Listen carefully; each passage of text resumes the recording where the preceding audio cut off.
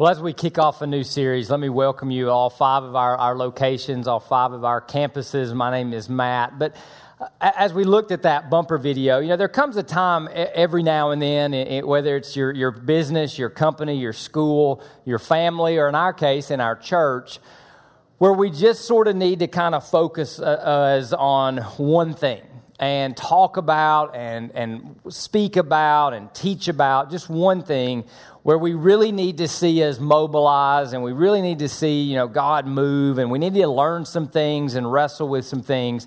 And so back in the fall, we sort of, as a leadership team, our staff, our elders, just kind of felt like, we need to focus our entire church, all Rockbridgers, people from all walks of life that come to church here.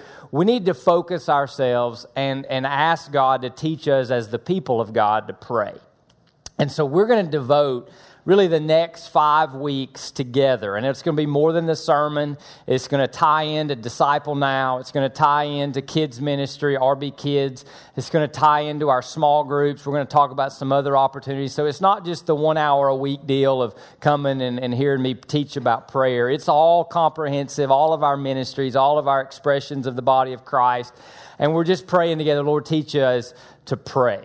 And here's what we know about prayer, okay? And it's amazing because, some of you have given up on it. Some of you know you need to pray more, or some of you are like, pray better. But here's kind of what we know about prayer in America. Let me just share some things with you. 55% of Americans say they pray daily. That goes up to about 80% who have prayed once in the last, couple of months or so.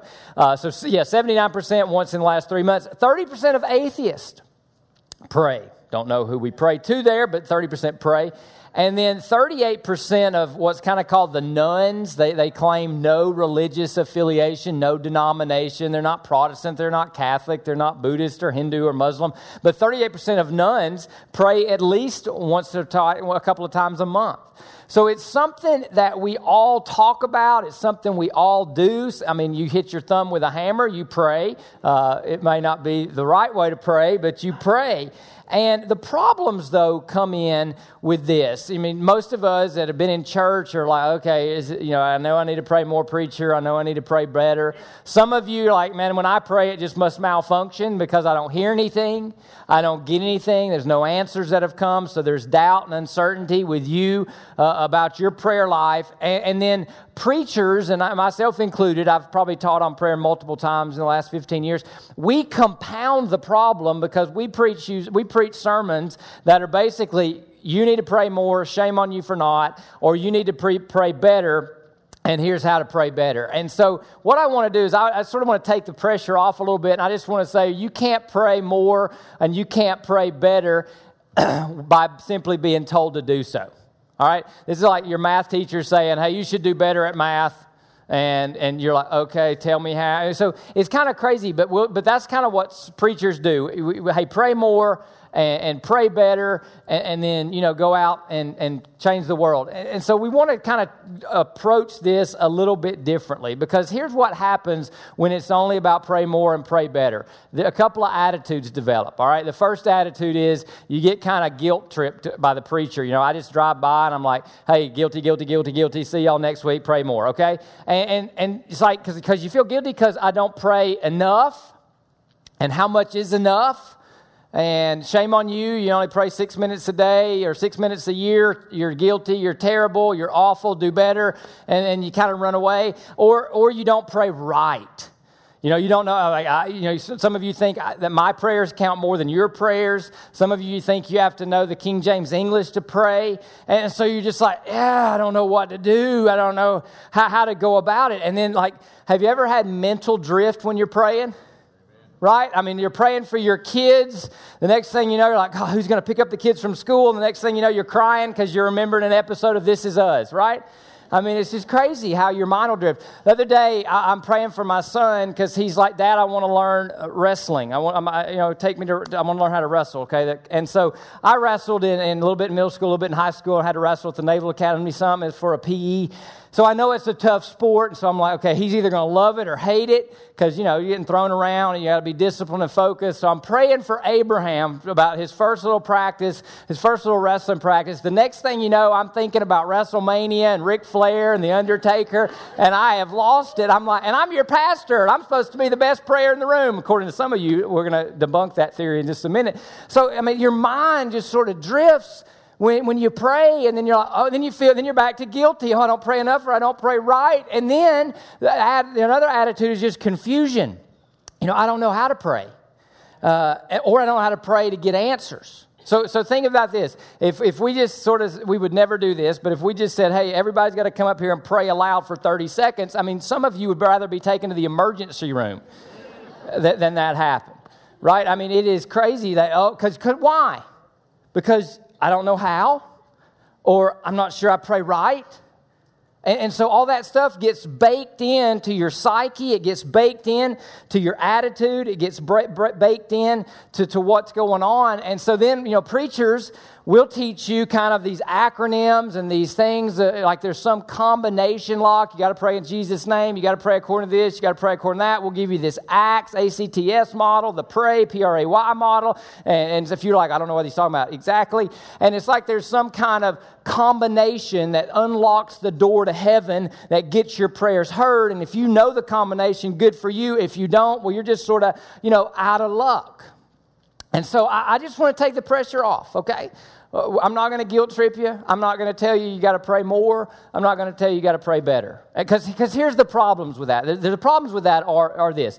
The first problem is it becomes law-based. And this is what some of you hate about church, hate about religion, hate about preachers, is that we're all about the rules sometimes. That's why you left 22 years ago and finally somebody coaxed you to come into church with them. And here we are we talking about more rules? No. So law-based is you ought or you should. Or you should not, or you ought not. Law-based can just be driven by guilt. And here's what I know about guilt. It can motivate you for a little bit, and if you're really disciplined, it'll motivate you for a while. But after a while, guilt just wears you down and wears you out. So we're not going to do law-based. The second thing is when we do prayer sermons and it's all about how-to based, then it can become about performance. And then you're praying, and you're not a prayer-er, you're a performer. Because, hey, you're performing for God to hear you. You're performing in such a way, I don't pray as bad as those people, so surely my prayer just bumped me to the first of the line or something. And there's all kinds of these crazy, crazy attitudes and crazy, crazy problems, and preachers make it worse, and churches make it worse. So I am going to try, hopefully through the power, the presence of the Holy Spirit and the authority of the Word of God, just to kind of take all that pressure off, not guilt trip you, not do anything but other than, hey, God, teach us how to pray.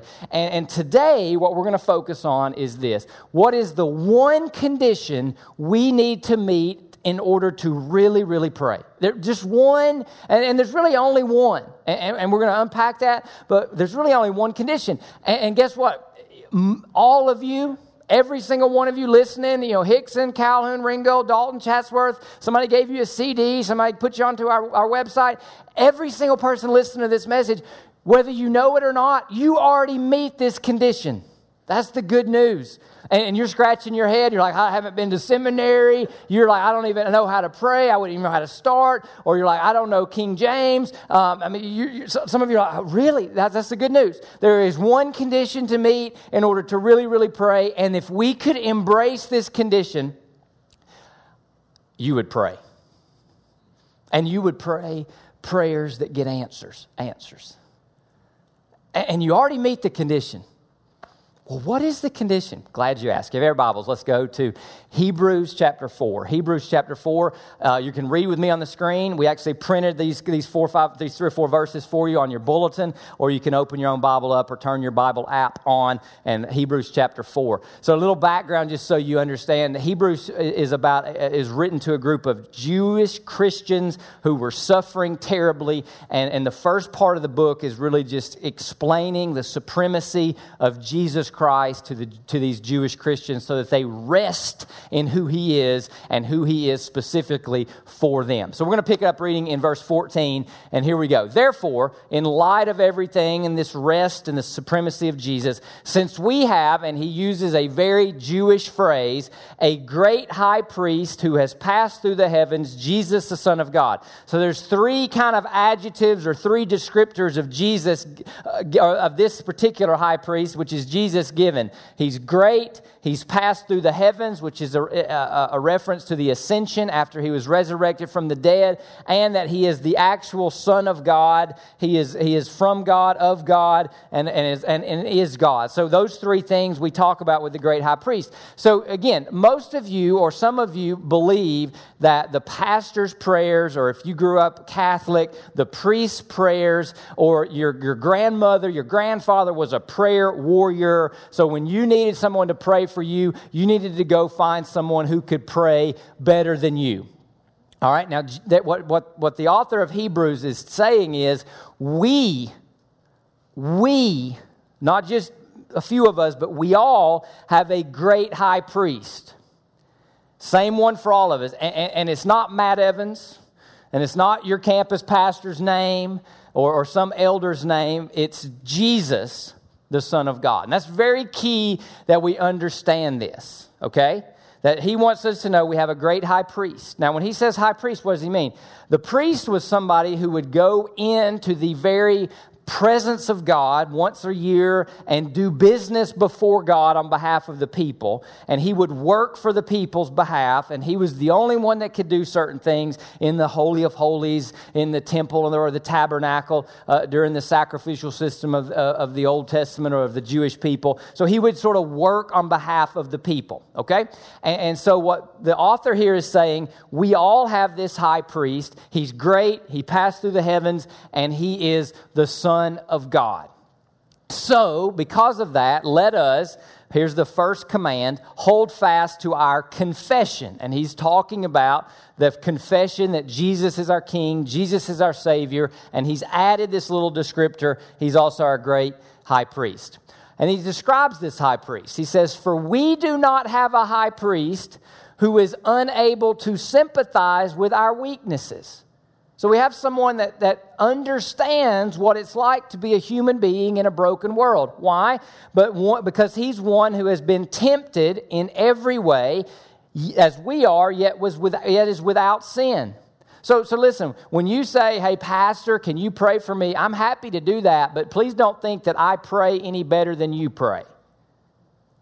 When you say to your priest or your grandfather who's a prayer warrior, don't believe that they pray any better than I do. Why?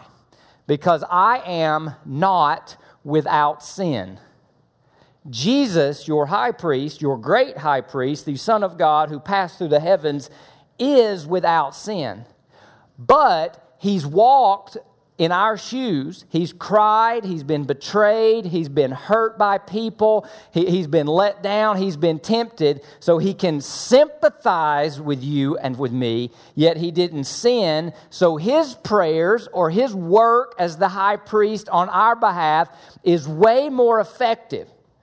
And you don't have to go through me to get to him. You can go directly to him.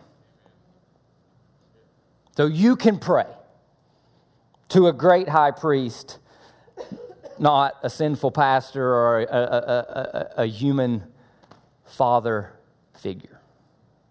So in light of who Jesus is, great high priest, here's what he says. Therefore, second command, let us approach the throne of grace. This is amazing. Now, this is powerful. Jewish rabbis in the first century taught that in heaven there were two thrones. There was a throne of judgment and a throne of grace, because they could not see how God could execute judgment and give grace simultaneously. Those two thrones are merged in Jesus. Why? Because Jesus was judged on the cross, and now all God wants to give people is grace. Grace is stuff you don't deserve, I don't deserve, because we're with sin, but our high priest is without sin. All right, so it's all starting to come together. So therefore, let us approach the throne of grace with the correct language, with our Father, with holiness, with perfection, with obedience, with my act together. How do we approach the throne of grace? Boldness. I mean, so what, we're like, why did we put that adjective there? Boldness or adverb. How do we approach the throne of grace? With boldness. So that, and when you approach the throne of grace, something's going to happen. We may receive mercy. Mercy is not getting what you deserve. Not getting what you deserve. And find grace, getting better than you deserve, to help us in our time of need. So your prayers, he says, because of the high priest, get answered.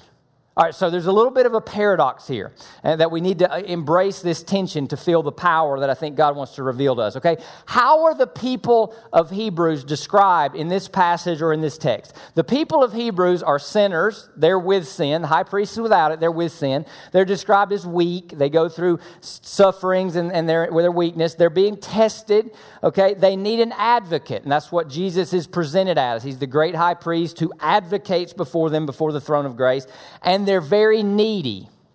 So these are not strong people. These are not self-sufficient people. These are weak. These are tested. These are needy people. And yet he says weak people are praying boldly. And that's kind of a paradox. Because when you think weak, you think you can't be bold about anything. You think weak, you don't think confidence, which is parallel or synonymous with boldness. When you think weak, you think coward in a corner. You think afraid. You think cowering. You think no self-confidence, no capacity to do anything. Insufficient, incompetent, and all those kind of things we don't want to be when we are associated with weak. And yet he says these weak people are praying boldly. What closes the gap between weak people who can pray bold prayers? The high priest. The type of high priest that stands between weak people and the grace of God is the great high priest that is Jesus Christ. So now we can break this whole thing down and understand a powerful, powerful implication and understand this one condition that you have to meet, which you already do, that will unpack and empower your praying. So there's a couple of things to talk about. First is this. You and I, when we pray, we need to quit focusing on our praying and focus on our high priest. Think about that. You're in your mind, you're like, am I saying the right things? Oh my gosh, did I do something wrong? Is God going to hear me? Oh, I don't pray as eloquently as that person in my small group. Oh my goodness, I don't know enough. I'm not good enough. And you focus on yourself and you talk, and you're not, next thing you know, there's no boldness to your prayer. In fact, there's fear and maybe guilt and maybe I shouldn't even bother. I'll just go call somebody else and have them pray for me. So you're focusing on your praying when you should be focusing on who or what, not yourself, not self-focus, but focus on your high priest. In other words, when you pray, you're not supposed to be self-confident, you're supposed to be high priest confident. So hear me. The goal today, the goal this weekend is not self-confidence in prayer, but rather high priest confidence. He's great, he passed through the heavens, he's without sin, he's the Son of God. So the goal here in this whole context is for us to get our eyes off ourselves and put our eyes squarely on this beautiful person, God-man, that's described here in Hebrews and focus on our great high priest. Now here's the cool thing, okay? This kind of praying that's being taught here in Hebrews that we're talking about this weekend, it's not like, the old Hail Mary pass, the last-ditch desperation move, and you don't know if it's going to work. The probability it's not going to work. A lot of us approach prayer that way, okay? The desperation play. Well, this passage presents us as desperate, needy people, but our high priest is capable. So you can't look at prayer as the last-ditch, last resort. All we can do is pray. Sometimes the best thing, the only thing you need to do is pray. And so it's not teaching that, it's teaching boldness because of our high priest. Second thing that comes out of this passage, very powerful, is prayer is not a performance. Prayer, your prayer life, my prayer life is not a performance. And the challenge is this. When we present prayer plans, oftentimes they become into performance plans. And you're praying, you're like, I did this. All right, God, answer. Or you're like, I pray like this, I pray like that. Man, God surely got to hear me now. Or you're like, man, I'm terrible at this. Why am I even bothering? No way God's going to hear me. And the performance we're banking on in prayer is not ours, it's our high priest performance. So think of it this way. All right, there's two ways. You need to have a plan when you pray. But there's two kinds of plans. There's the kind of plan that you need to be if you're going to be an athlete or you're going to improve a skill. Okay, you're going to make your performance better. So you practice, you eat differently, you exercise, you lift weights, you run, whatever the case may be. And that's your plan. And it's a performance improvement plan. Your prayer plan is more like the plan you have when you need to go see a doctor. You don't care how you look. You just throw whatever's comfortable on and you're like, Doc, fix me. And you make an appointment or you schedule it and you go, but you're not going to perform, you're going to get help. And that's the difference of what the author of Hebrews is trying to teach us. And I have, being from the Bible Belt and preaching in the Bible Belt in this religious culture, we have made prayer more of a performance than a trip to the great physician. We've made prayer like going to practice to throw a football better or lift more weights or run faster than we've made it like a trip to the hospital or the emergency room. And so we get discouraged or we get into this comparison game. Oh, I can't pray like Matt. Matt, will you pray for me? I'll be happy to pray for you, but Matt's not the great high priest who passed through the heavens and is the Son of God and without sin. Matt's a sinner. I need a high priest. And I'm going to talk to the same high priest that you can talk to. So it's not performance. It's talking as a sick person to your great physician. Now, here's the problem. When prayer gets too focused on performance or on a method, it can easily become connected to us being meritorious. What meritorious means is you merit an answer. That God will answer you because your method is right or your performance is good. And this is anti-gospel. When I say anti-gospel, I mean this. The gospel is the good news that Jesus died in your place. He lived the life you and I cannot live, could not live. He paid the debt you and I cannot pay, could not pay. He paid it in a way that was pleasing to the Father. The Father resurrected him through the Spirit from the dead and said, anybody who comes to me, Jesus is now your high priest. He's without sin. I accept his sacrifice. You can be my son. You can be my daughter. You can be adopted into my forever family of God. And it will be nothing that you've earned, nothing that you deserve. So it's anti-human performance, anti-self-effort. So isn't it interesting that we believe you get saved by no merit of our own, no deserving of our own, no performance of our own, yet we turn around and think our prayer is now based on our performance. That is anti-gospel. That is anti-Jesus. That is anti-great high priest. That is the gospel of me, myself, and I can do it. Versus me, myself, I can't do it. I need Jesus to do it for me. When you realize that and you recognize that, you now understand there is only one condition you need to meet to talk to God to get your prayers answered. Only one. You have to be needy. That's it. Helpless. Pick your synonym. Desperate.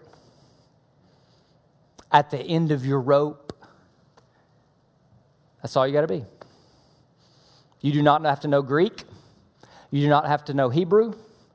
You do not have to have a perfect day. You do not have to have perfect church attendance. You do not have to be sinless. You do not have to know King James English. You do not have to have a theological degree. You do not have to be dressed in your Sunday best. You don't have to be on your knees. You don't have to be on your face. You don't have to stand. You can pray anywhere. You just have to be needy. That's all you have to do. And whether you know it or not, or you walked in here realizing it or not, everybody meets that condition in some area, some arena of your life. So you know what that means? You can pray with boldness because you have a great high priest. Let me say this. If you didn't need Jesus, he wouldn't have come. So let me give you a great definition for prayer. It is simply bringing our neediness to Jesus. That's it. Now, here's the problem, okay? Here's the problem. Here's the challenge. Here's what's going on inside of us, okay? And this is the battle. This is the battle we're fighting as a church. It's the battle we fight as evangelicals, as Christians, as Americans. The very condition we need to be effective at prayer is the very condition we are allergic to as Americans. How many of us like to admit, hey, I'm needy, I'm helpless, I'm insufficient, I can't do it. That is like, we have an allergic reaction to that, don't we? We don't like to ask for help. We're independent, pull ourselves up by our bootstraps. We can do it. It's like a trip to Home Depot. And that's the battle. The battle is not for me to teach you a how-to method. The battle is not for me to pound into you guilt. You don't pray enough. You don't pray enough. The battle is for you and I just to fall down in humility and say, God, I'm needy. I'm helpless. I need you. And He'll hear you. He'll hear you. Challenge. If you are praying, this quote from a pastor, if you're not praying, then you are quietly confident that time, money, and talent are all you need in life. You'll always be a little too tired and a little too busy. But if you realize you cannot do life on your own, then no matter how busy or how tired you are, you will find time to pray. Boom. So I don't have to say, pick a time, pick a place. If you're sick, do I have to tell you go make an appointment for the doctor? No, everybody's calling. It just forces that. And that's the beautiful thing. The beautiful thing is you won't have to be taught how to pray. Your desperation will teach you to pray. Your neediness will move you to pray, especially when you see the glory, the beauty of the great high priest who passed through the heavens, was without sin, and is Jesus, the Son of God, who's willing to be an advocate for you. Powerful. So, you ever hear this? We talk about prayer warriors and people who are good at praying.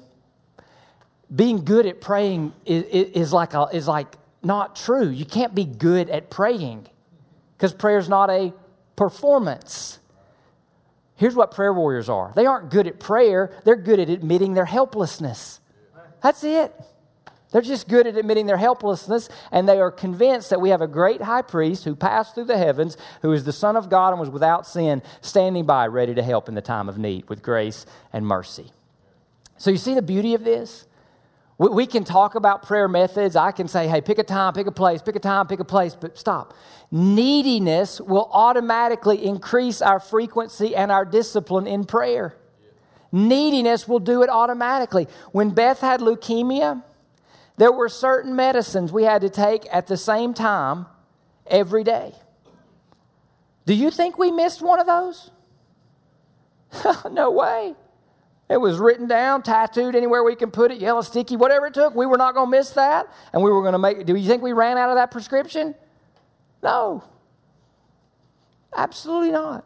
Because when you face something that forces you into a posture of neediness, you will do whatever it takes, whenever it takes, for how often it takes, in order to get the medicine, in order to get the need met.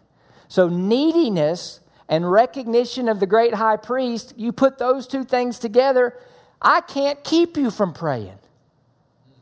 But you know how Satan keeps you from praying? I don't need God. I can do it myself. I can do life without God. So I want to just give you one thing to pray for the next several days. One thing. Lord, increase my awareness of my need for you. Lord, increase my awareness of my need for you. Now, here's the challenge. I don't want anybody to get confused. I don't want you to get mad at God. How do you think God's going to answer that prayer?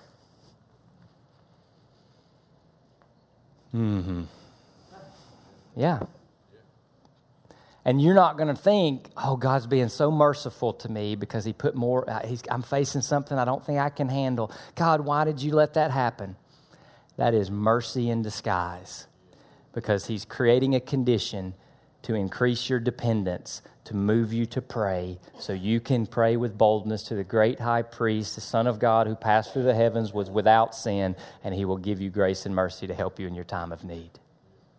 Don't be confused. Don't be confused. This is, go read Paul. Hey, Lord, take the thorn away, take the thorn away. 3 times. God didn't take it away. He says, my grace is sufficient for you. And then Paul's next phrase is this: so I will boast in my weakness. I will boast in my weakness. Most of us pray, God, take my weaknesses away. And then you're confused and mad at God when He doesn't. if the one condition we have to meet in order to pray correctly, pray effectively, whatever you want to call it, is neediness, when we pray, Lord, increase my awareness of my need for you, it's going to give us eyes to see things differently and receive things differently. Because here's what I want us to hear. Everybody walked in to whatever venue, whatever campus, however you're listening to this, you walked in here needy. You may not own that, acknowledge that, or recognize that, but you walked in here already meeting the condition. And when you ask God to increase your awareness, here's what it's going to position you to do. You're going to see how God answers your prayer. And here's why. Because according to Hebrews 4:16, every time we pray, we get help that we do not deserve. And that's how you're going to see God answer your prayers, because you're needy, you need grace and mercy. Grace is you get more than you deserve. Mercy is you do not get the thing you deserve from God. And so you're going to be positioned to receive God's help, and because you're not entitled, you didn't earn it, you don't deserve it. God just loves to give it when you go through the high priest, the great high priest. That's so powerful, is it not? So powerful that there's answers to prayer that are promised here. So the good news is this. God answers the prayers of sinners. That's the only kind of people there are. Not perfect people. So listen, let's stop for a second. Some of you walked in here and you walked in here and you need hope for your kids. And you're like, hey, Matt, give me something for my kids. And this isn't a parenting sermon. And you're like, I need a parenting technique. I need a parenting strategy. When you realize that really what your kids need is the grace of God in their lives, you'll pray for your kids. And that's the greatest parenting strategy you could be taught. Some of us, walk in here and like, God, my marriage is bad. Or it could be better. And you want me to give you 5 steps to have a better marriage. And then there's all that. You're like, hey, God, do I need to know my wife's love language? Well, that helps. But here's what you really need to know. It takes the grace and mercy of God to bring 2 sinners together into a one flesh union and to make them a beautiful couple. That's what we need. And the way to get the grace of God in our time of need is how? Throne of grace with boldness through our great high priest. That's the greatest marriage thing I could ever talk to you about. So some of you, you walked in and you're like, hey, I need a decision. How do I make a decision? How do I know God's will for my life? When you recognize that God's wisdom is available to you through prayer, we'll talk more about that next week and the next, but God's wisdom is available to you in prayer and through prayer, and that you're one decision away from stupid, we've increased your neediness and shown you where to get the wisdom at the throne of grace through the great high priest. And that's your decision-making strategy right there. When we talk about the mission of our church, that we want to see 10,000 people in Tennessee, North Valley, Northwest Georgia connected to life in Christ, we want to see 400 people baptized in the next 12 months. Our strategy is not that we have the best facility or the greatest strategy or the great musician or the great preacher or we have all these slick methods. Our strategy is we're going to pray, because that's where we get grace and mercy from our great high priest. So as we move through the prayer project, we're going to help us mobilize, okay? So as you leave, or it's in your bulletin, but a couple of things. So there's the 5x5 prayer initiative or prayer challenge. And here's all we're asking, okay? 5 minutes a day. We want you to pray for 5 weeks, 5 minutes a day. That's it, all right? Now, nobody's going to check if you've done it. It's not a performance. It's just, hey, needy people, this is an appointment time for you with God. All right, so that's just awesome, just an easy handlebar. We have these journals, the Prayer Project journals. We roughly have enough for every adult and teenager that attends our services. On your way out at our connection centers or near our doors, all of our campuses, you can pick this out. We give you some guidelines so you can record your thoughts and how you're talking to God. We're just trying to resource you. These are tools, not rules. Hear me. Tools, not rules. Hear me. Tools, not rules, to facilitate your neediness driving you to pray. All right? So the 5x5 challenge, the journals are for you. Facebook Live, okay? Every Wednesday, starting next Wednesday at 7 a.m. and noon, a member of our staff on Facebook will be leading a time of prayer.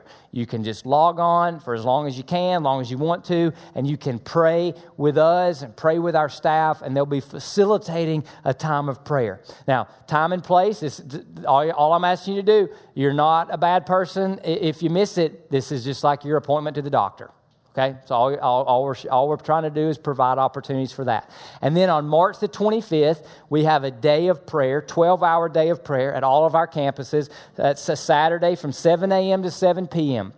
You'll come by the facility anytime. You stay as little as you want, as long as you want, to just pray as needy people before God. And this is how we're mobilizing and how we're offering opportunities to move ourselves closer to the throne of grace to do what God has promised to do. So those are some of our opportunities in this prayer initiative that excites me, because here's what I know. I don't have to convince myself of this.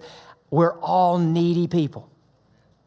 And God, in His grace and His goodness and His mercy, has simply said, you can come not with hesitancy.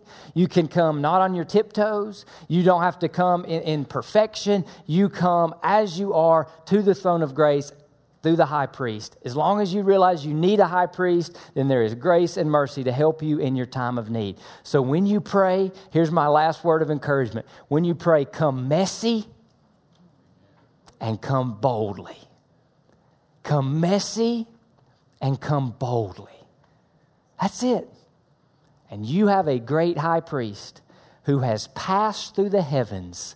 And you know what Jesus is doing right now? Waiting for your prayers and working through your prayers, because He is a great high priest. He passed through the heavens. He's the Son of God. He's without sin. And He invites messy people, needy people, desperate people to come boldly. And He promises you'll find grace, something you do not deserve. You'll find mercy. You won't get what you do deserve, to help you in your time of need. So, Rockbridge, let us pray.